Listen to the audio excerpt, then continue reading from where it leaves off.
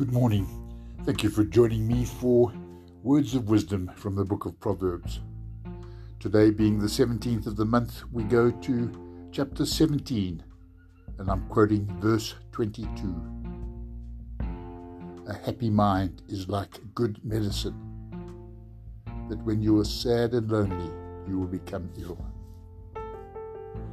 It's all in the mind. Thank you for listening. Have a great day.